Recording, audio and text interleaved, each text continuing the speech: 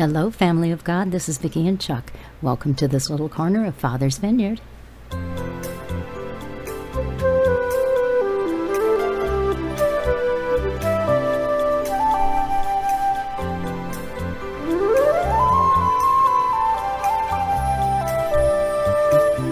This is the day the Lord has made. We will rejoice and be glad in it.